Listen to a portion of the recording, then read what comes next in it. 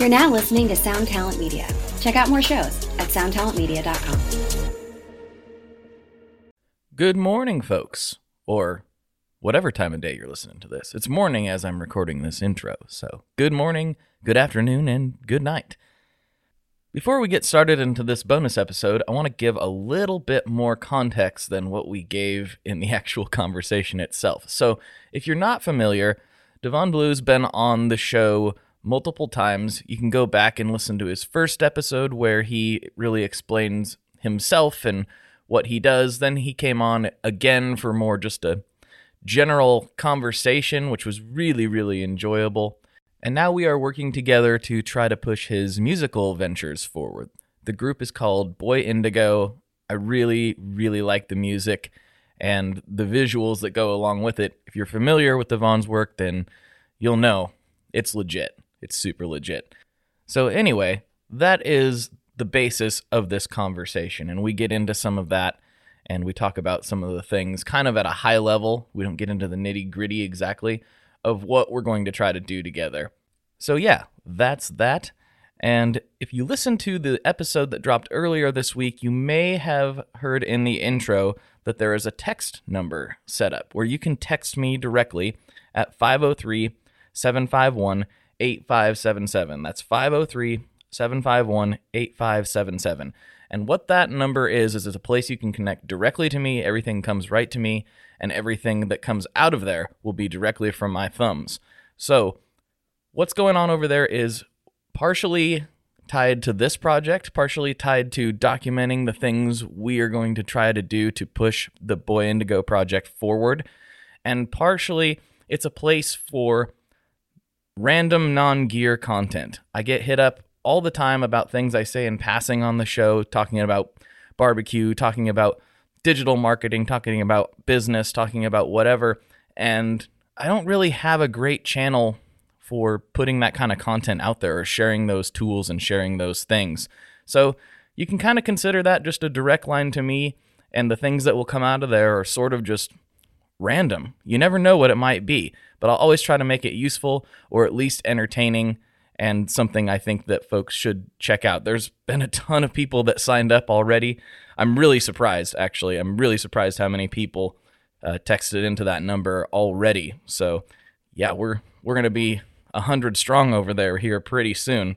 So 503-751-8577 again is the number. It'll be in the show notes, so you can check for that later. You don't have to crash your car trying to put that into your phone. Please don't. So yeah, without further ado, let's get into this show.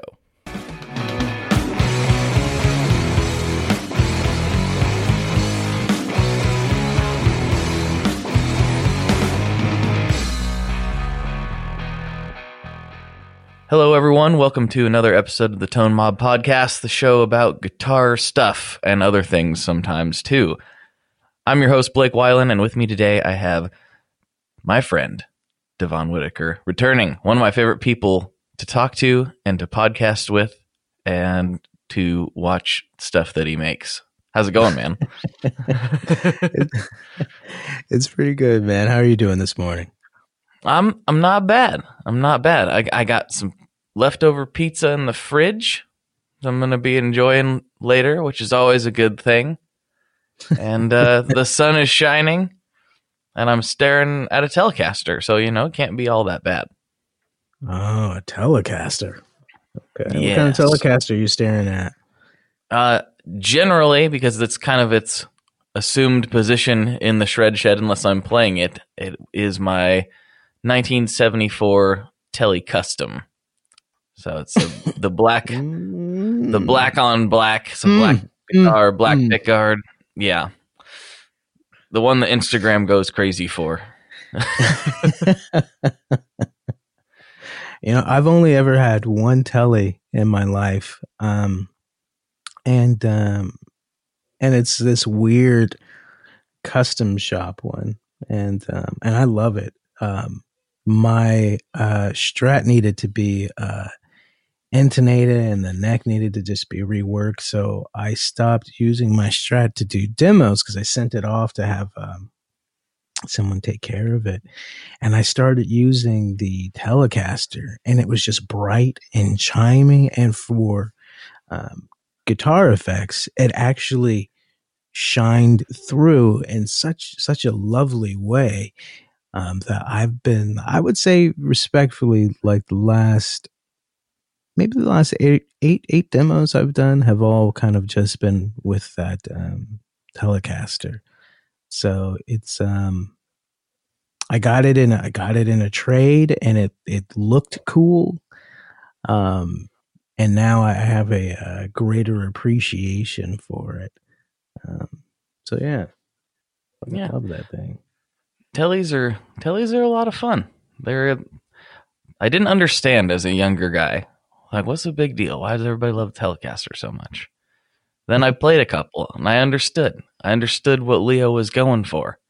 They're just a straight ahead tool, and they work fantastically. But yeah, what are you up to? What do you got cooking today? Well, I just finished a video for Premier Guitar. They've asked me to kind of do some of their first look videos, and I finished it last night and sent it off. We'll see if they like it. They have a pretty basic kind of format for the way that they like their videos to kind of be done, and it wasn't. It was a challenge for me to do anything like just simple, like camera in front of you and this and that. And it was the whole thing is really an interesting experience, because when they came to me to do this this first look video for their gear, they weren't coming to me as Devon Blue, the guy who does demos with Blue Gloves. They were coming to me from like Devon Blue of like Boy Indigo, my band. They wanted something that actually showed me, the person playing gear, which was a little unnerving and unsettling for myself. It's a weird thing, seeing yourself on camera, especially since for the past 2 years, year and a half, something like that, of doing demos, I haven't been on the camera, like just my hands ending gloves. So this is probably the third time I've shot myself on camera.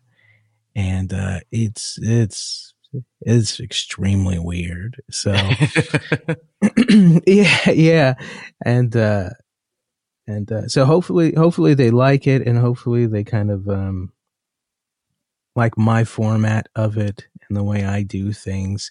Ultimately, it is for a completely different market and demographic, so it's a little bit. It's not something that I'm altogether used to doing, but it's those moments of uncomfortability that kind of and vulnerability ultimately that kind of push us to, being better artists and better musicians, So, I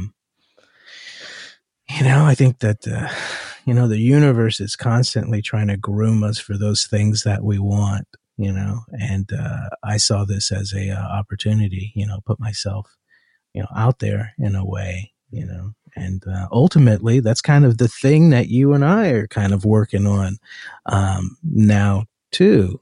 So it's interesting how all of these things kind of start falling in line. Yeah, it's an interesting segue, because I was going to say this is a big way, honestly, to put yourself out there in a departure from what you're used to. So for me, I'm still not 100% like super cozy on camera. I feel a little bit weird, like staring into the black eye of death. It feels like sometimes when you're looking at the lens. It's so weird. It's so weird. I have a little bit of like mini imposter syndrome every time I do it. I'm like, why would anybody want me to do this? Why would anybody want to hear what I have to say about this? And it's like, well, some people care, I guess. So let's do it. But I totally get it. But different from me, you're going from a little bit, I wouldn't say like, well, a little bit of a mystery man persona to more of a public facing thing. But with the Premier Guitar thing, you're kind of doing it in a pretty big step forward. Like you're really going from 0 to 60, because Premier Guitar, while it's not like the Rolling Stone magazine or the biggest publication on earth, they have thousands of people that are going to look at these things. And so it's a big, not to make you weirded out by it, but it's a big step forward for you, I feel like. Oh yeah. Well, the interesting thing about it is, there's not going to be many people that are going to chase that persona down through the rabbit hole to find the Blue Glove demo thing that I do. It's an interesting thing because when I launched my band this year, excuse me, and this is the first year I've ever released any music of my own. When I first launched that, I really thought that the demographic that I had built, or the following that I had built by virtue of doing these gear demos, I thought, a lot of them would kind of, follow over to this other thing. And it didn't. I mean, like the percentage of it was extremely small. It was something like, it was probably around 7% of the gear audience that I had acquired, maybe even less, followed over from Instagram and things like that and Facebook over to the things that I do as a musician. And even still, and that's fine.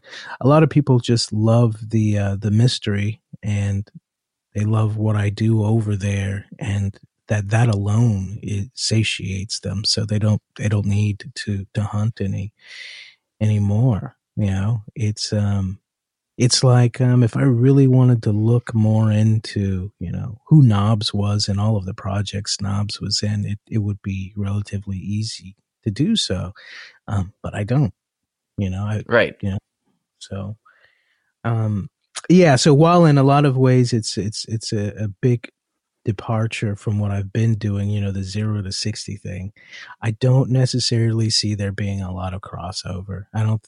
It's not going to be something I'm going to be advertising much on my own Instagram. If anything, I'll put it on my band's Instagram, kind of linking that. But I'm going to be kind of specific about it and letting them know that, like, hey, whatever you link, if you want to link to my socials, just link it to my band and not this other thing.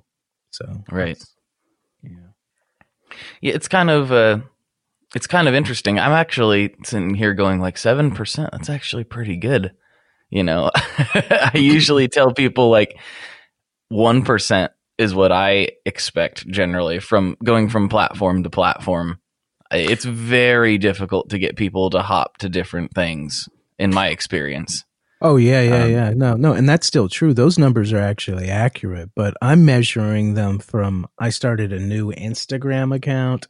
So getting people to go from one Instagram account to another Instagram account, like, I think the numbers in that are a little bit more higher. So 7%, it's probably is about right. Maybe it's usually around like 3%, but 7% kind of followed over. So I guess that is a good thing, but it's not necessarily platform jumping as much as it was an opportunity for those who liked what I did to be able to see more of it on their timeline. So that's really quite literally what it was. So, right. Yeah. Yeah. I mean, it's an interesting world trying to navigate these online spaces. I think people get like a false assumption that people will see, if they're following your account, it's like, oh, this person has this many thousand followers. And as soon as they post something, that many thousand people are going to see the new thing and run right over there. But what I always tell people is, like, think about how you consume the media on your own timeline.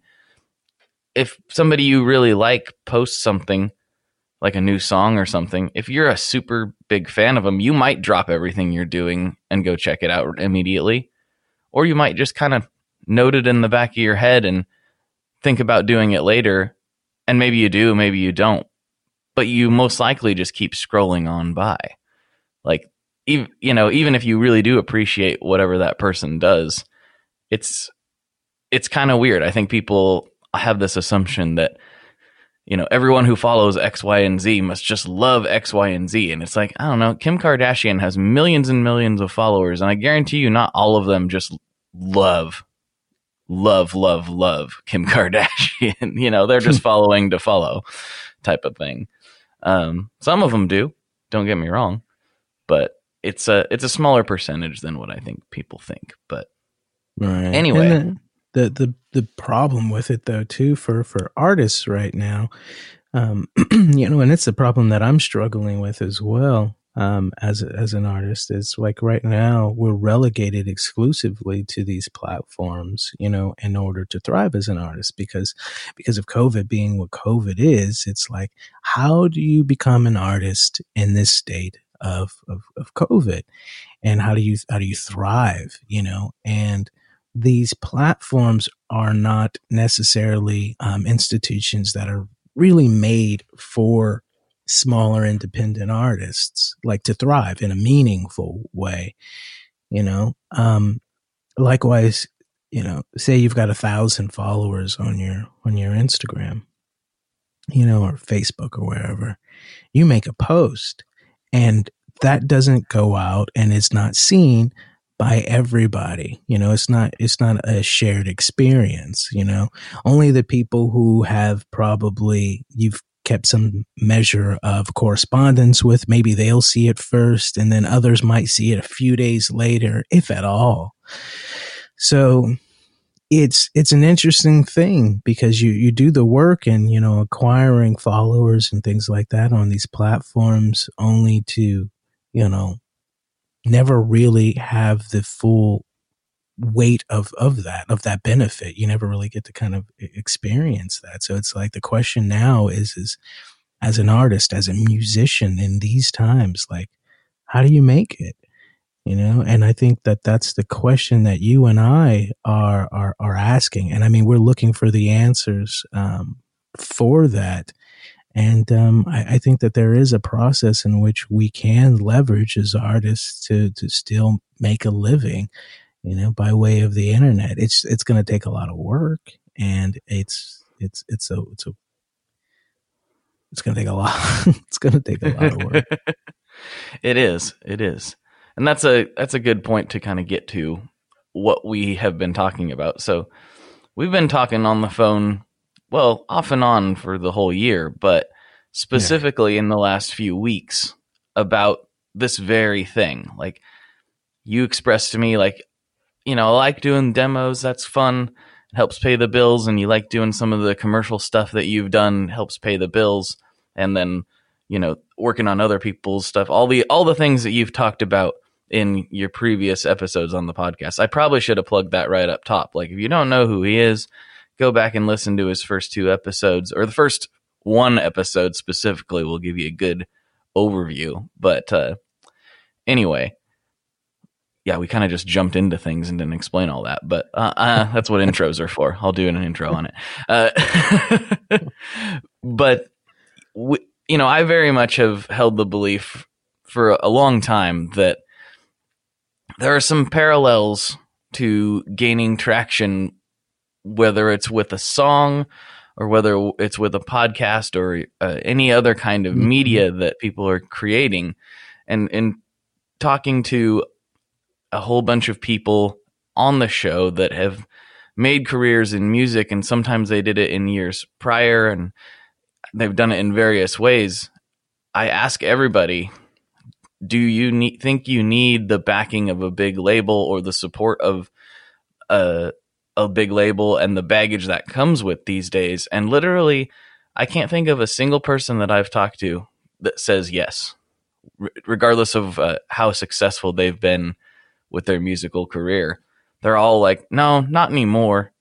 and it's kind of Right. funny to hear these people who are signed to big labels in some cases be like, you don't really need it. And so I've long thought, I was like, well, this podcast, while it's not the most downloaded podcast on the internet, there's a lot of people that do listen to it. And, how did I drive that? How did I push that boulder up the hill? And I just got to thinking about all those parallels, and I'm like, well, there's no reason that a musical artist couldn't do a lot of the same stuff. It's all content driven, and there's different tactics and strategies to explore and test and see what people resonate with and what they don't. And you and I started talking, you were like, man, what I really want to do though is just make music. I just want to make my own music and make my own videos and do that. And I was like, well, you've got all the secret sauce. You're really good at visual art. You're really good with words and poetry and all that stuff. And you're a great musician. Maybe we can work on this together. That was the thought process that I had. Right. Meanwhile, as some people have figured out, and this is a part of what we're going to talk about here, I found a way to get a number that people can text, and it goes right to me, and I can reply back and forth to people, and we can send pictures and links back and forth, just like you were texting with one-on-one with your friend. And I found a way that you can do that at scale. So I was able to get one of those numbers, and I've been playing with it for the last week or so, texting back and forth with fans of the podcast about things, and it's turning out really cool. But it's that direct one-on-one, like everybody gets it and almost everybody replies, and it's cutting out that middleman of social media. But at the same time, I was trying to think, what am I going to do on here besides the direct communication, like direct one-on-one conversations? What am I going to do differently than what I do in my Facebook group, or what I do on Instagram or YouTube or any of these other places? Because I feel like you have to tailor the content to the method you're using for delivery so that it's easier to consume. And that's when I hit up you. And I was like, what if we documented via that text number the process that you and I are going to use to try to get more traction with Boy Indigo, more traction with your direct musical side of things.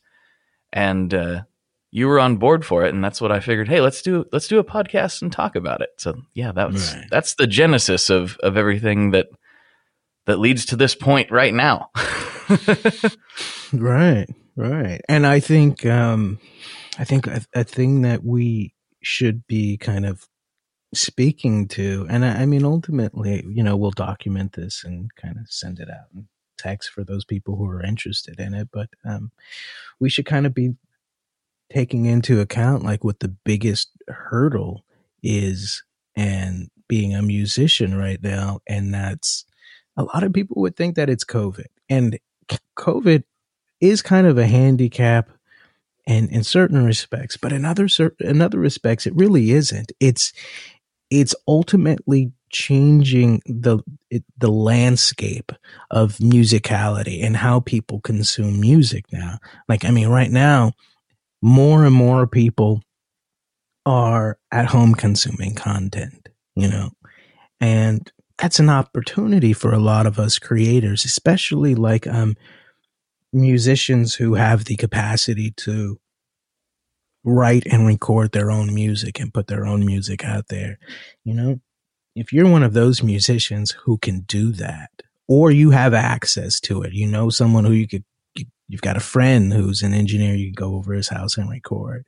It's like, now more than ever, you need to be getting your stuff out there. But like, not just like, and you can't just say, because that's easy to say, like, make some music and put it out there, there has to be a method by which you put it out there that makes sense, because, we've talked about this before, like social media and Spotify and platforms like that, and YouTube, they exist primarily for bigger artists. They're there for bigger artists. Spotify, like, in order to make minimum wage, which you would make in minimum wage job on Spotify, you'd have to have something like over 300,000 monthly streams, you know? So for a lot of us, you know, who are just starting and just putting music out there on Spotify, it's like, it's going to take time to get there, you know? But so you think like, okay, well, how do I get people to Spotify? Because you don't want to just make music, put it on Spotify and be like, there you go. Hope that the algorithm does its job. Because the one thing I can attest to is that of all of the listens that I get on there, and I had it upward of like 20,000 monthly listeners, which is huge for just someone out of the gate, just coming right into this thing, not having anything. But, and it's since dropped down because I working on the everything else, but 1%, it was about 1% of the listeners came from Spotify's suggested pool, you know, like 1% of all of the listens that I've gotten for the entirety of this year came from Spotify recommending people to listen to this, you know, like, because so that's not a big number at all. That's not a big number at all, you know, so you can't count on the algorithm, these algorithms to actually do you a service. So then you think in terms of like, all right, well, maybe I can send people from my Instagram or Facebook to Spotify to listen to my music, to consume it that way. Well, again, the method by which you do this is the proof that as an independent artist, these practices do not serve you. They only serve these entities. You are only going to make Facebook rich. You're only going to make Spotify rich doing this. But here's the thing, the crux of it is that, like, and I've tried this, is you pay money for an advertisement on Facebook, and each time someone clicks on your link and you're sending them to Spotify, it costs a certain amount of money per click. That, depending on the audience that you're trying to market to, it can be a crazy amount. But let's round down just for the sake of argument and say that it costs 1 cent for one person to click on this link and go to Spotify. Now, if that person clicks on your link, you now pay Facebook 1 cent. Okay, fine. They're now at Spotify. And let's assume they like your song and they listen to the entirety of that song. You now make 0.03 cents from Spotify off of that transaction. And let's round up. Say it's like, you know, it's half of a cent. We'll round up again. And just say it's a half a cent. You just created, you know, a transaction where you've lost money. Where's the gain at in that? You've lost a half a cent. This costs you a half a cent every time. Well, and the reality is that it actually costs a whole lot more to send a person from Spotify. Like, I mean, the average is, 8 cents all the way up. And you're creating these paradoxes where it's like, how do you make money as an artist? Because that's the thing. It's like, we have to be real. Like, I mean, if it's just about like putting your art out there, just kind of getting it out there, then it doesn't really matter. You just put it out there and then you can go to sleep at night. But if you're an artist and you want to make a living off of your artist, how does it happen? And I mean, ultimately, that's kind of what you and I are kind of exploring. Like, how do we do this? But ultimately, the one thing that we do know, especially from this experiment here, is that, especially with what you're doing with the whole text messaging thing, is that you want to be the one to be in control of the connections you have with your audience. If you amass a large audience on Spotify, for example, say you get 1,000, 100,000, 1 million followers on Spotify, you do all of the work. You do not have access to those people. You don't know, you don't have access to them. You can't send them an email and say, hey guys, we've got merchandise out. Hey guys, we're going to be touring in your area. You can't do that. Spotify holds all the cards right now. So and the more music you put up there for Spotify, that means Spotify now has an even larger pool to when they go to advertise. People who want, companies that want to advertise, they can say, hey, yeah, we've got like 756 billion songs on our platform. So, and we've got these many people listening. So all you're doing is helping them, So right now it's kind of a necessary evil. And I mean, we're trying to right now kind of explore methods in which to kind of like, usurp more of that control. And ultimately it's going to come from doing things where, we either kind of create communities within ourselves as artists and help each other, or you do something like Taylor Swift, Taylor Swift has done something that's extremely interesting, and it's not something that's unique with regard to Taylor Swift, but like she's when her music comes out, it doesn't go to Spotify or iTunes or the Apple Store or wherever it goes. It doesn't go there first. It does not. It goes to her website, to her followers, and it is there for a while, and then it'll filter through to these other places.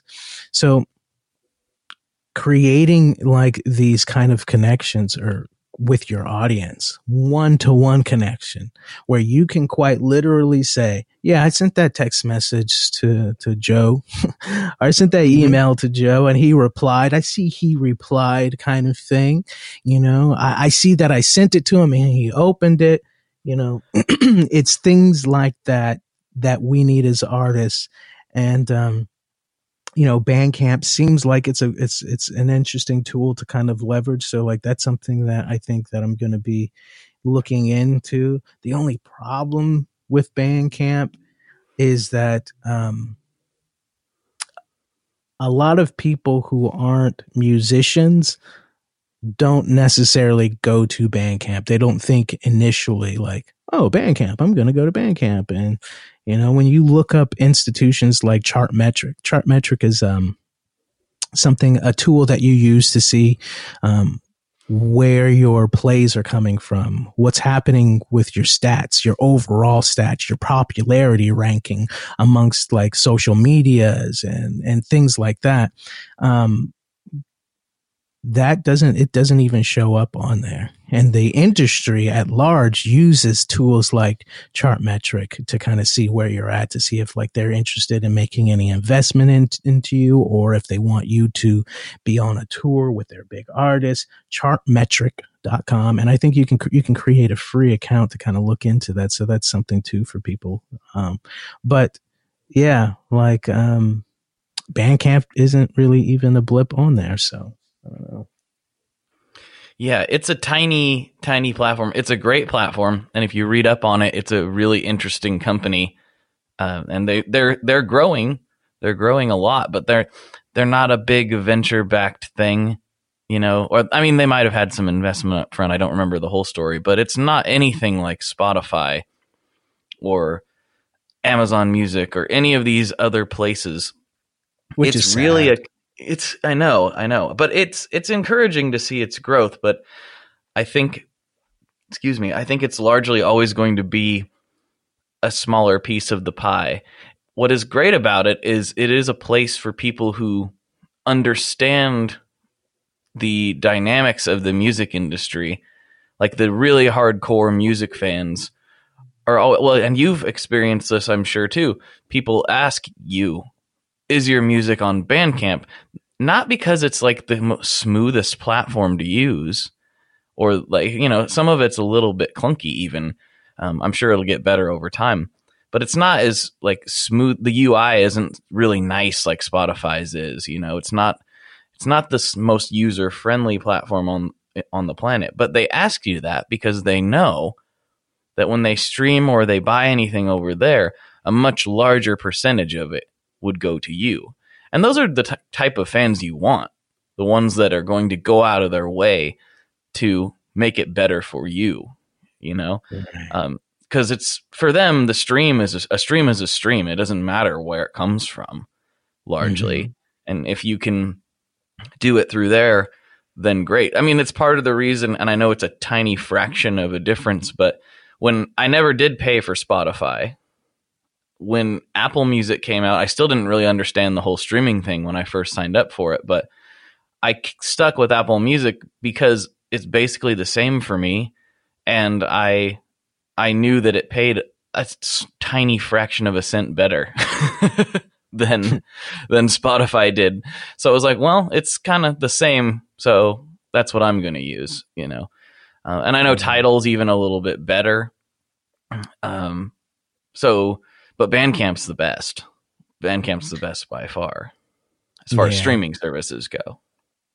Oh yeah, I mean, the only thing though with the Bandcamp, I mean, it would be nice if there was a way for people who purchased music there on Bandcamp for it to instantly go into like their iTunes, you know, like their music there, or right, however they listen to music on their phones. There's, you know, if there was a way for it to just instantly be routed there and do that very specific thing, that would actually kind of cut down on it. You know, you would see far more people like, oh, I want to find more indie artists and go on there, and that would be that. But so far, you know, that's the case. I was working with somebody who was helping me with marketing, and I was like, yeah, maybe I should just start sending people to Bandcamp. And he was like, but Bandcamp's not really like, Bandcamp is great for musicians who want to support other musicians, you know? Mm-hmm. And he's like, but the average consumer, they don't even know what that is. And that can change, you know, that definitely can change. Especially if all musicians kind of band together and they say, hey, yeah, I'm not going to put my music on Spotify, or I'm not going to put my music on iTunes. My music is only going to be here. You know, if we all did something along those lines, then, you know, hey, fantastic. But, yeah, I don't necessarily see that happening anytime soon, just to be real, you know. No, I don't. I think a better method is to just be everywhere, you know, including YouTube, mm-hmm. you know. Yeah. I think that's actually the real move, is just to diversify, because the fact of the matter is, there's people, and I know this from the podcast, like there are people that only listen to specific things in specific places. And what's been so interesting in doing sort of off social media communication experiments, like with this text messaging service, and I've always had the newsletter, you know, when we did these giveaways recently for the fires and whatnot, as it got closer, I realized, I was like, oh, I hadn't sent a newsletter out on this yet, so I better do that. And so many people replied to that, like, oh, thank you, I've ditched social media this year, so I didn't see any of this stuff. Like, not a small number of people, maybe like 25 or 30 people replied to it with that response. Like, oh, I ditched Facebook and Instagram this year. It was just too much for me. So it's nice. But I listen to the podcast, you know, every week, for instance. So they listen to the podcast, but they don't follow me anywhere else.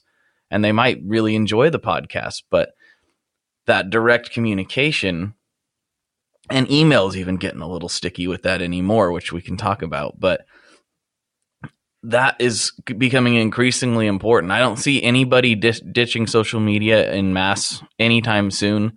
I don't think that's probably ever going to happen. But it is important to note, there are a lot of people that aren't on social media. Sometimes it can feel like the whole world. But there are millions of people who, they might look at Facebook once a week if they have it. You know, they might look at Instagram, you know, once a day maybe. Like, we tend to think, as people who live in a digital world, that, and especially me who does digital marketing and stuff, it was like everybody's on these things. And it's like, not necessarily. It's actually my dad's never in this thing. You know?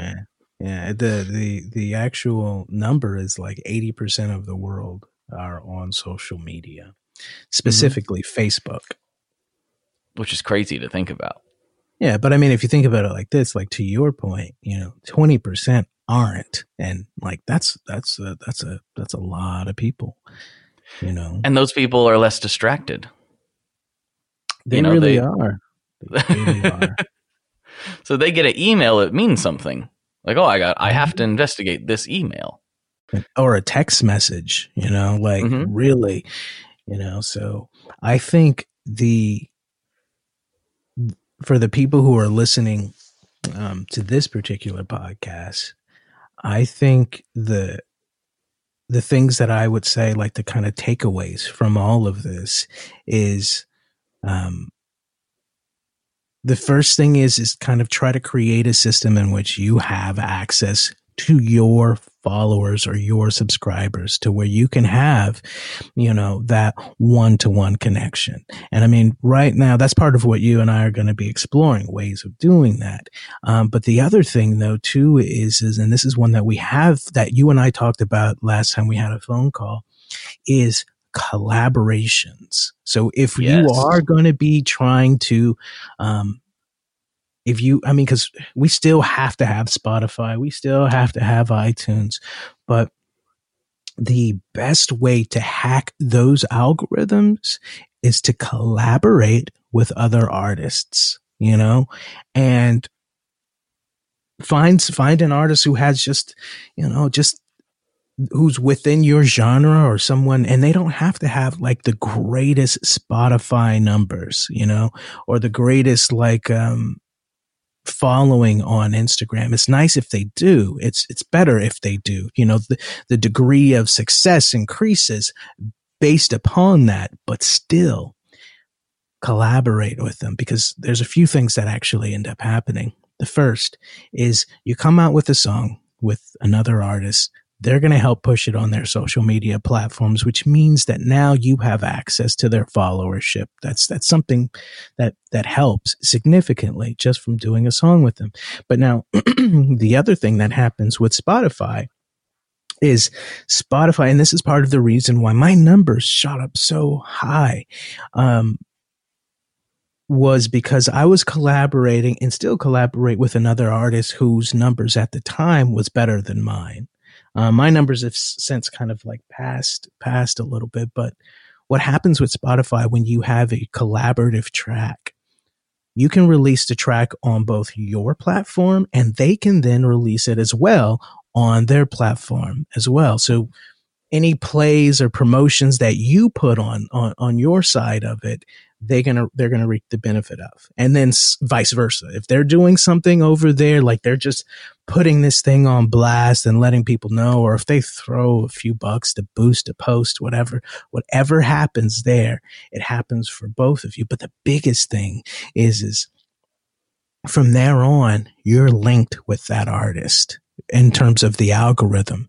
So anytime that artist puts out an album, a song, or a single, then Spotify sends an email out to their fan base, the people who follow their page, and says, hey, so-and-so has a new song out. And then if you go down to the bottom of the email, it says suggested artists you might also like, and you will be there every time.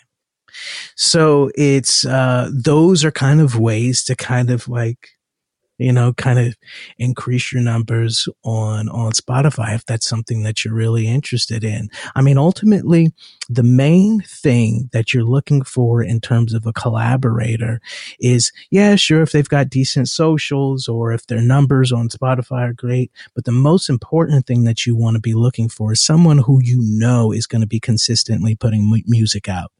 Like in another few months, they got another song coming out or something like that, because that ends up helping your numbers too. Like the more they work, the harder they work on their own things, means that every time that, again, they put something out, you're going to be at the bottom of that email that Spotify sends out whenever they push something, and then vice versa.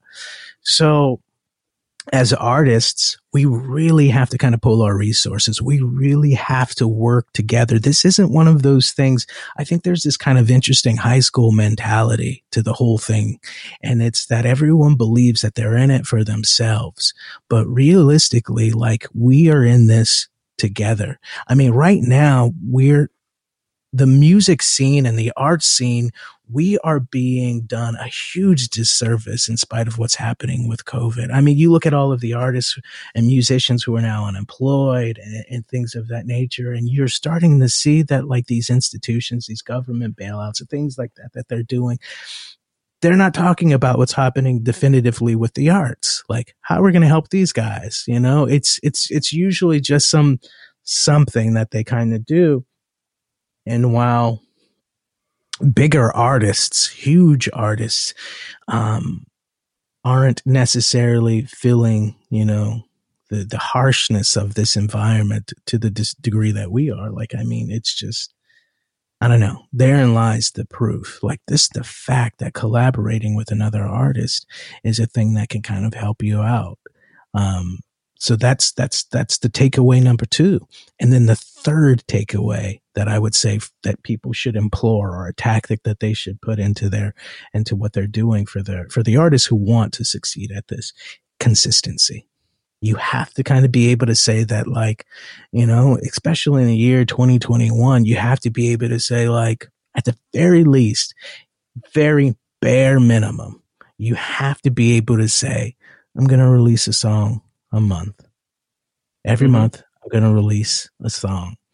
And you have to make sure that, like you said, Blake, it's like, got to get it everywhere. You know, it's gotta be everywhere. So it takes that level of commitment, because, you know, it's, you know, dreams without goals will always just be dreams, and they'll always leave you high and dry. But you have to have like realistic goals in order to achieve this thing that you love. Because for most of us, like, especially like gear enthusiasts and things like that, like, it's not just necessarily about the gear. The gear itself helps us to kind of amplify this thing that we have in us, you know, this creative spirit within us, this thing that we want to do, right? And it's just, we have to kind of just push, you know, every day. Who was it? It was Thomas Edison, who conducted like 1,000 failed experiments, you know, and why? Because at the 1,001 experiment was the light bulb. And it kind of takes that level of determination, you know, to succeed in this. I say it's like the 2 A's, you know, it's authenticity. So the ability to be uniquely yourself, and attrition, you know, like, never giving up, just keep going. And I think that if we as artists can kind of embody that, then I think we can succeed. Yeah, I mean, a lot of this stuff you're saying, this is why I wanted to get with you on this and, you know, work on this together, is because there's so much similarity. You know, the medium is different. Like, you know, podcasting is a conversation, and you try to keep it interesting, and you do your best to make it something that's fun to listen to for everybody. It's not the same craft as making a song, but the way it's consumed is identical. Basically, it's pretty much exactly the same. The platforms operate exactly the same way. The places you would put this podcast are the same places I would put a song. The advertising tools in which you would implore to get this out there are the exact same ones I would do. And like, you know, you've been successful in doing the Tone Mob thing. Like, I mean, you've embedded yourself as like you're an institution, you know? So, and it's like, how did you do that? And can you do that with music as well? And you're saying, I think I can. Yeah, I think so. I do. I've wanted to do this for a while, and there's gonna be things that don't work and things that kind of worked, and maybe occasionally a home run. But one thing that I've learned time and time again, and another thing that there's another parallel too, is I've helped, brands do this. That's another thing, like equipment brands. And I'm looking at it and I'm like, well, the end goal is a little different there. The end goal is actually a bigger ask. The end goal is you want somebody to purchase your item, that's harder in a lot of ways than getting, and easier in some regards, but that's getting into the weeds a little bit. But than getting somebody to, enjoy a piece of art or enjoy a piece of media. So I was just like, okay, I've been able to help people do this in multiple different formats, but never a musical artist. And I feel like this is our opportunity to give it a try. And the texting thing, to go back to that, that's a big part of why I got that number. So the first people that have signed up for this are folks who I told them, like, listen, this is an experiment. I don't really know what kind of content I'm going to put on here specifically. In the back of my mind, I knew we were going to be documenting this process, and I told a few of those people that. That's kind of part of what this podcast is announcing that we're kind of working together, and this is a place you can go follow this project, for lack of a better term. But I told them, I'm like, this is going to be an experimental platform. Like, I might send you pictures of sandwiches. I might send you a comic book that I'm working on. Like, it's the place for, like, I know it sounds crazy, but like, I've just gotten so many requests over the years via email and direct message, and I'm on all the platforms. So wherever they message me at, and it's people like, hey, I would like to know more. You on the podcast, you mentioned you were really into comic books, or you're really into aliens, or you're really into, business stuff, or you're really into marketing stuff. I'd like to know more about that. I'd like to, get some more of that content. And the audiences that I've built, it's not really for anything but guitar stuff or music stuff. If we're branching out a little bit, I mean, the pizza thing's gotten thrown in there as well, and that everybody loves pizza. That's kind of cheating. But like, if I'm, I've talked about cooking and barbecue and all this other stuff, just kind of in passing. And so many people are like, wait, I want to know more about that. What are you talking about when you're saying you let, the pork roast go for X amount of time? And I'm like, oh, I don't think that most people who listen to the show want to hear about that all the time. Right. So the text platform, I was like, let's use this as the random platform. Let's use this as the place where I can show a little more personal stuff and, share some businessy stuff. And then that's when I thought of you, and it was like, and maybe that can be the place where we document the processes that we are going to attempt. So some of the things you and I have talked about doing is doing an occasional podcast over there that just goes out to those people. And right. You have to be, you get the link to the MP3 and you go check it out when you have time, and we'll be discussing the things that we're trying, or the things that we've seen this week, or trends that are going on. We're going to try a lot of different weird stuff, and we're going to try things that I don't think anybody else, honestly, like, I don't think anybody else has tried some of the stuff that we're thinking of trying, and it'll be a worthwhile experiment, even if maybe they listen to your music and they're like, oh, I'm more of a metal guy. It might still be worth it to follow along and see what we're up to, Right. I really like your music. We've talked about metrics and tactics and, consistency and all this stuff. That's all very, very important.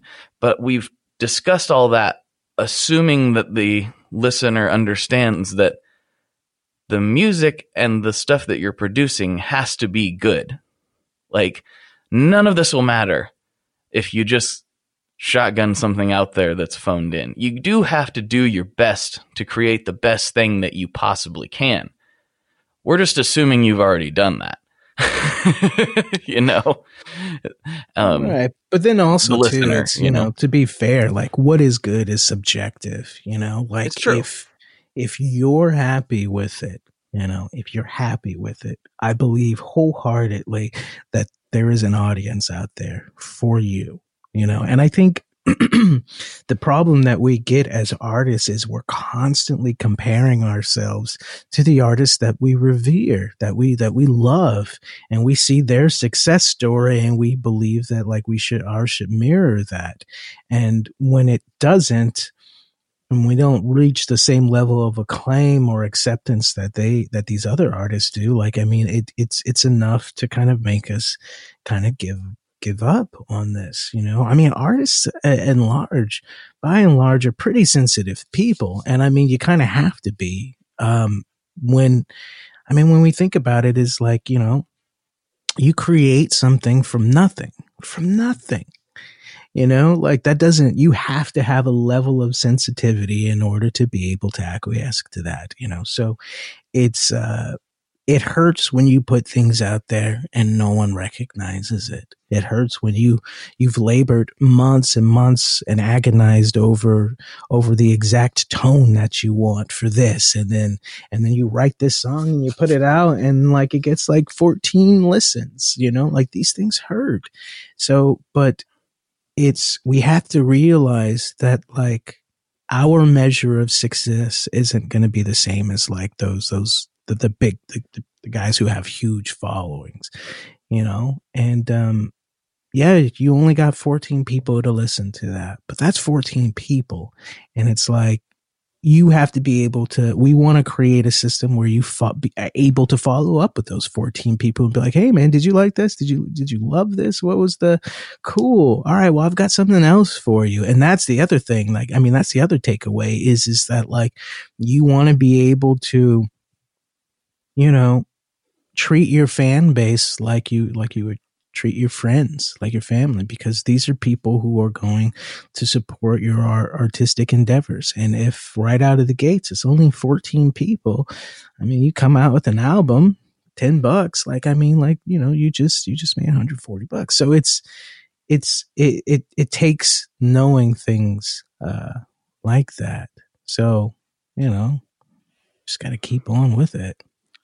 It's also, it's easy to get hung up on these numbers without actually really thinking about what it means. And I've thought about this quite a bit in regards to like the podcast downloads and whatnot, where it's like, you know, you look at certain pieces of content. I mean, just the other day I was talking about this with a friend where, you know, as much as social media is challenging to navigate, the fact that I found myself complaining, and I realized how ridiculous it was after I said it. I made a stupid little video of me noodling on the keyboard the other night. I was just like, I haven't played this thing in a while. Let's just set up the camera real quick, and I'm just going to fiddle around here for a few minutes. And then I put a dumb filter on it, and I shot it out to Instagram at like 10:30 at night or something. And then I was like, wow, this is weird. This thing only got like 800 and something views when my last video that was of a similar quality did like 5,000. And I was like, you complaining because 800 and whatever people saw this clip that you didn't really put that much effort into. You just kind of put it out on a whim because you were feeling bored. 800 and whatever people. I think it's 838 last time I looked. That's a lot of... At what other time in history could you do a random little noodle and get 800 plus people to give it more than a passing thought? Like, it's kind of crazy to think about when we say it's like, oh, it got 14 downloads or it got 100 downloads. It's like, we dream of playing in clubs sometimes that have 100 people in it. Like, oh, it's only like a 200 cap room, but I did sell it out. It's like, you'd be ecstatic if you were playing a sold out 200 cap room at certain points in your career. Exactly. Like, and then you would be satiated and playing in front of 14 people in most instances. So it's kind of like, it's interesting. Yeah. Like, I mean, and the journey is always different for all of us. Like, I mean, I've labored over, you know, certain videos that I've put out and only got 200 views, and it took me 4 or 5 days to do that. So hearing on the opposite end, hearing you be like, yeah, I put a camera up over this keyboard and played, I got 800 views, and I'm like, on the outside looking in, I'm like, yeah, man, that's 800. Like I put videos out where I've spent 5 days working on this video and it got like 200 views. And it's like, you know, it helps these instances kind of put things into perspective for a lot of us. And yeah, it's something we need to talk about. Like I mean, I'm thinking back to myself 6-7 years ago. If I would have thought that one person would be interested in a piece of content that I produced, if that one person really actually cared and really actually enjoyed it, I would have been over the moon. And I think we sometimes get wrapped up in, and I think part of it is because of what you were talking about earlier, needing a certain amount to even make minimum wage, which is, you need a ton of Spotify plays to even make minimum wage.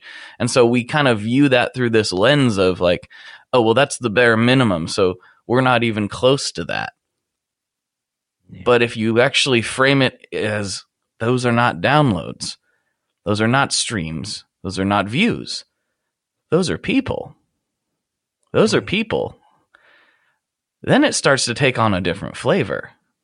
It's like, oh, it also becomes a little bit weightier. And once I kind of worked through that process in my head, I was like, maybe I shouldn't just like randomly put up noodly things. Maybe I need to put a little more juice into this stuff if that many people are going to view it.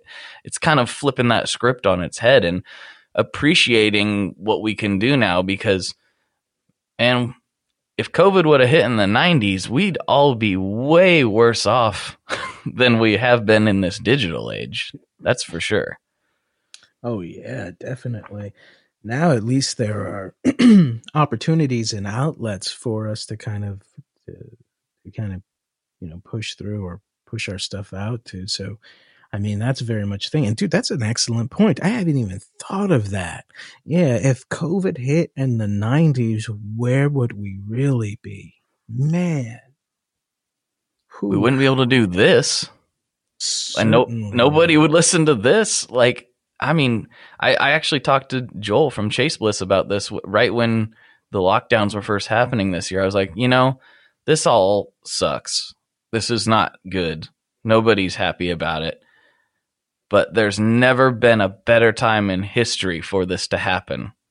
If we have to be stuck in one place, at least we have unlimited amounts of content available, unlimited amount of digital connectivity to be able to do things like this, or just even call and FaceTime and Zoom meeting and whatever.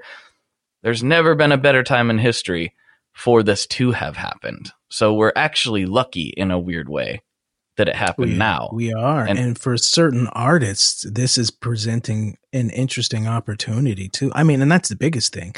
Like we've talked about like how the landscape of what it is to the music business, the landscape is changing so much.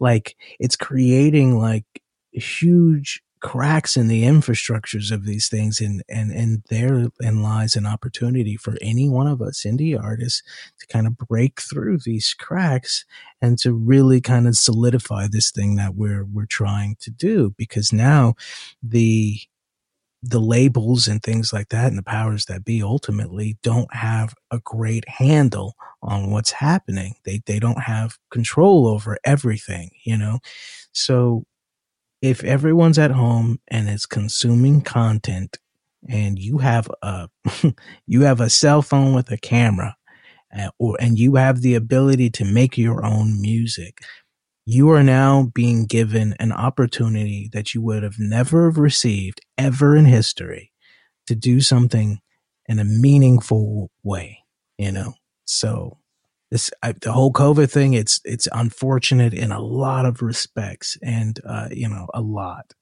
It's harming families, it's taking lives, it's a terrible, terrible, terrible thing, and I don't want to dismiss that, but also too for entrepreneurs and for specifically musicians, like this is an opportunity for you to actually do something. And I mean, not there's other reasons why artists need to kind of create. And I think I've said this on, I was on the Get Offset podcast. Wonderful and I talked podcast. about very wonderful, awesome people. That more now than ever, musicians have to create.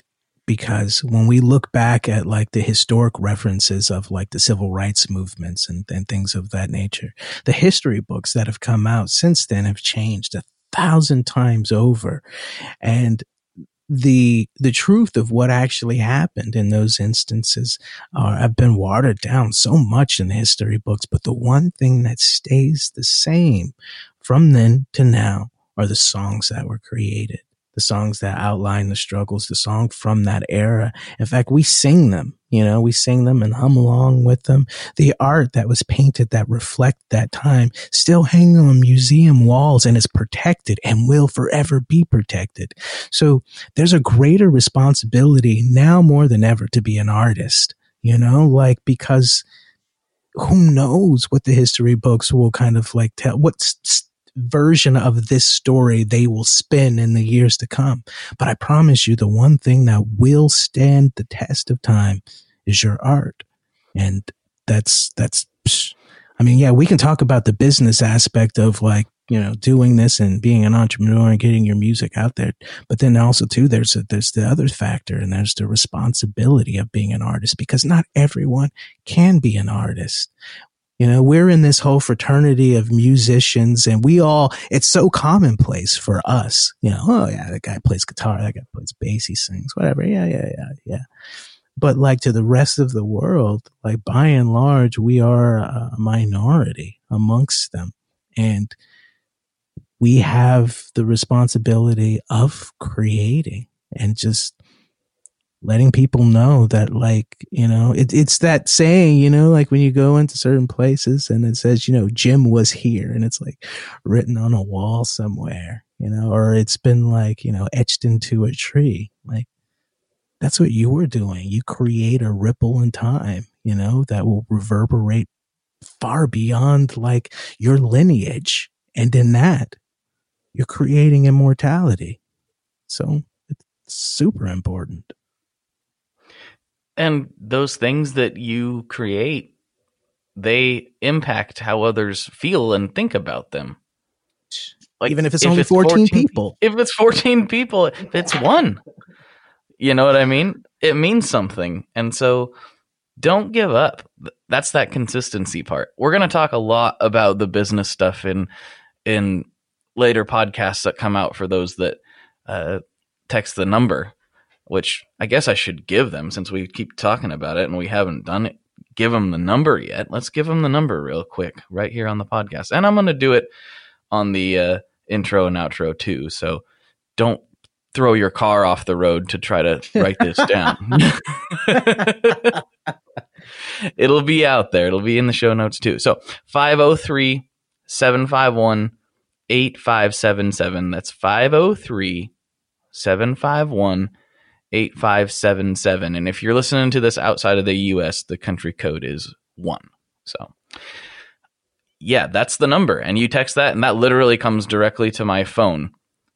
Some people have expressed concern in the text app that I was giving out my personal cell phone number, and I am not giving out my personal cell phone number. That is a different phone number, but this does effectively come right to my phone. So you can't call me. You'll get a voicemail instructing you to text me if you call that number, but you can text me. Can they order pizza though, or? They might be able to, depending on how close they live to me. I would not be against delivering a listener a pizza. I've bought listeners a pizza across the country before, which was actually a lot of fun. I'm going to have to do that again sometime. But yeah, it's that's the phone number. If you text that, it'll come right to me. If you text the keyword indigo, all caps, indigo, you're going to get specifically things only related to what we're doing with the Boy Indigo project. If you just text that number in general, you're going to get all the random stuff, which is not that much. It's not like I'm going to be blowing you up every single day with text messages, unless you want me to. So if you want me to, all you got to do is text that number a bunch of times, and I'll be like, yeah, what's up? I will reply. At this point in this experiment's life cycle, there's a lot of people already signed up, but it's not so many that I can't reply to every message. So as of right now, I'm replying to every single thing, and I will as long as that's physically possible. Can we ask, and I know that you're the one governing this, and I don't want to put any more undue work on you, but can we ask the people who the listeners who will kind of be following along with this. Like if you're out there and you've got some practices or tricks and tips that you've actually employed that's helped you out in this whole music journey, respond with those as well, those stories and those instances, because the reason why we're doing this and the reason why we're making this available for people is that we want you to succeed in your music. And the only way it's going to happen is if we kind of stand together as kind of a community and help each other out. I don't get anything for doing this. It's not, but I think that we can succeed if we come together and help each other. This is not a race. This is not a competition. I promise you that these practices just helps you to find your audience and your audience alone. And then that's what we're after. Find your tribe, and how to keep them. Yep. Find your people and treat them good and they'll treat you good. That's really what it comes down to.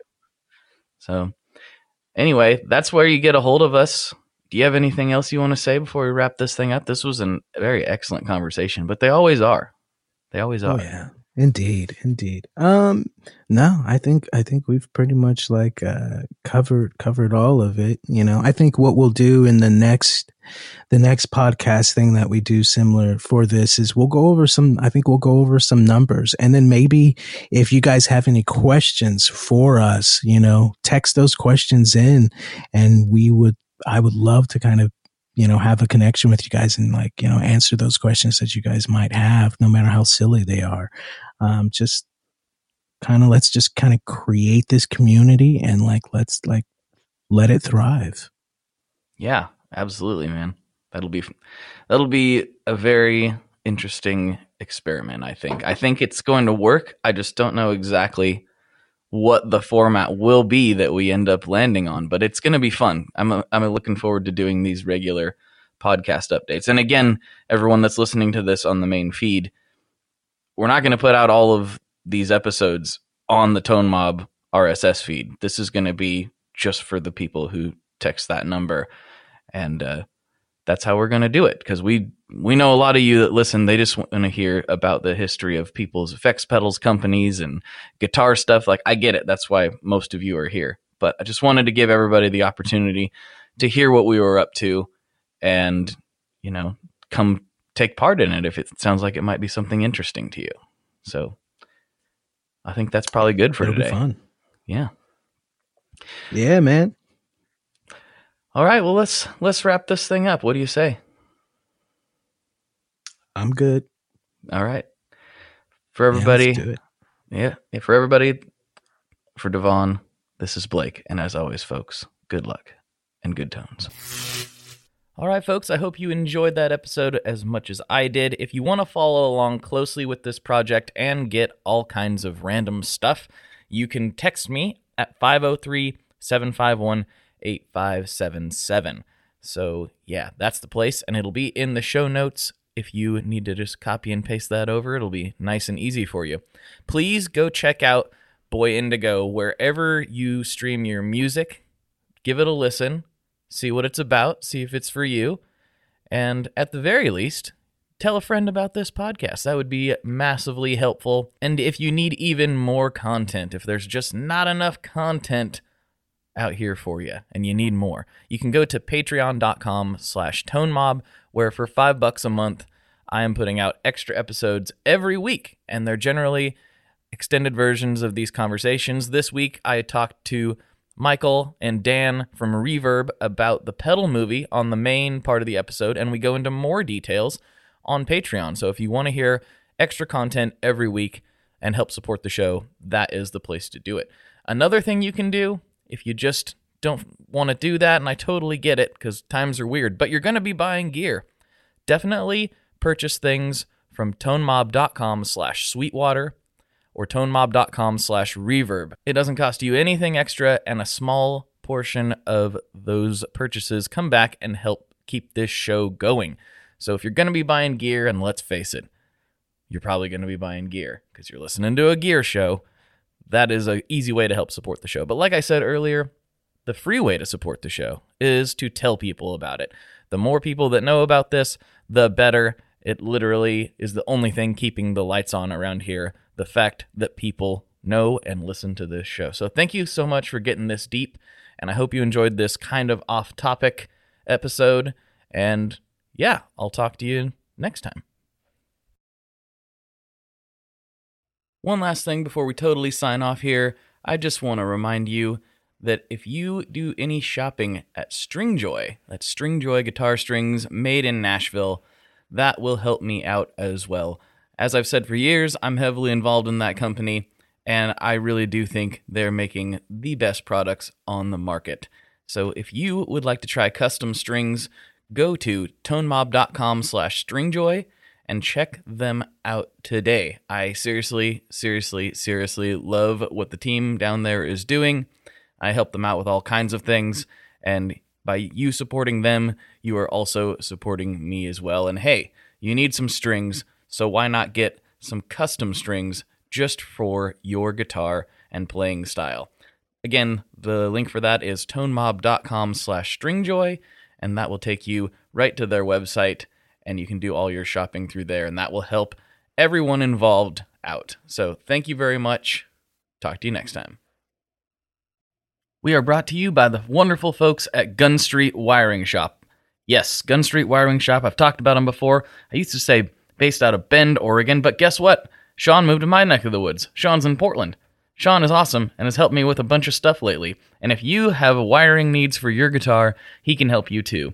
If you want to get weird with it, he can get weird. If you just need to spruce things up a little bit, there's your guy. He takes all the guesswork out of doing your guitar wiring, and he makes it simple, and his customer service is top-notch, and I can't say enough good things about Gun Street as a company. I really respect Sean and what he's all about, and the product is top-notch. I've got 3 different guitars that now have Gun Street harnesses in them, and I could not be happier. So go to gunstreetwiringshop.com and check them out.